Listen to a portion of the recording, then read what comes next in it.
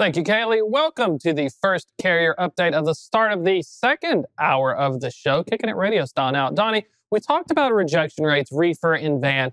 I like this, putting it in perspective, just to the extent of how crazy things were and how it now feels uncrazy things are. Step back here and look behind you, looking at 2019, even in the year of 2019, the bust year, how much higher reefer rejection rates were than drive-in.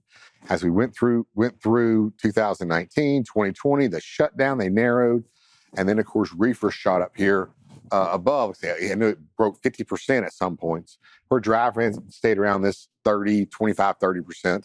Then, of course, they dropped back down. Now, at one point here in 2022, we see where reefer actually dropped below drive-in just for a day and right around that 10% mark. Well, now we're at historic lows for reefer, and there possibility they could drop below drive-in again. Reefers at 3.3% for drive-in, and reefers at 3.8. So they're within 0.5 index points here, 50 index points of passing each other again, which again would put reefer at historic lows. There has been one time where reefer rejection rates have been lower, and that was during the shutdown.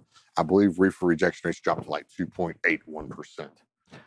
Exactly. That's what's so fascinating is you can almost imagine in this dead space here, truckload capacity. If we just had a marker, we had the interactive board, we could write here, when you're looking at rejections and making sense of it, all that pressure and weight of excess. And especially for reefer, that's what's fascinating. You think reefer would hold up better, but all the folks who invest in the equipment, the ones who can get a hold of the equipment, that's going to be a little tricky because reefer's traditionally higher value on rates, a little bit more margin because the extra costs.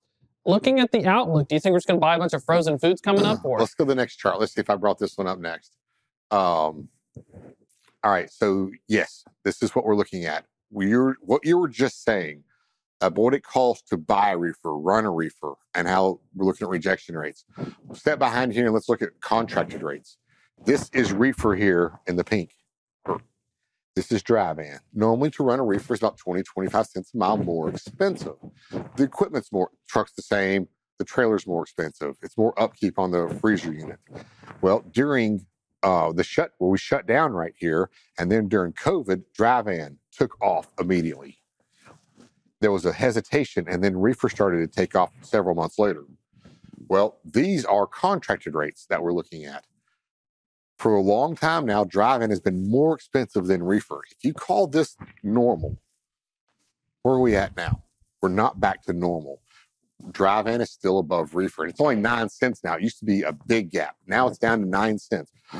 To get back to normal, should this cross? Well, you'd think, why would you run more expensive equipment and get less rate per miles? It's going to have to, because either they're going to start hanging up their trucks, either going to drive-in or getting out altogether. Now, we have nothing coming up to really boost drive-in March and April. Not a lot. We got kind of the beginnings of peak produce season starting into March. And it'll strengthen as we get through April and May, and then really start taking off near the end of May.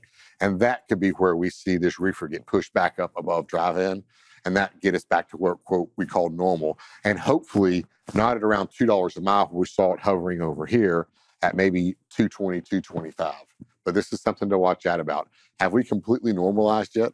I think we still have another 10 to 15% to go. We hear about that anecdotally. We see on RFPs, we may try to get another 10%. That 254 may turn into like a 225 in the next 6 months. I don't think we can call anything normal till at least these two have crossed back up to something like what we see right here behind you. Exactly. Thanks so much, Donnie, for that look at rates as well. That's going to be it for this third carrier update. We're going to toss it back over to Anthony and Kaylee for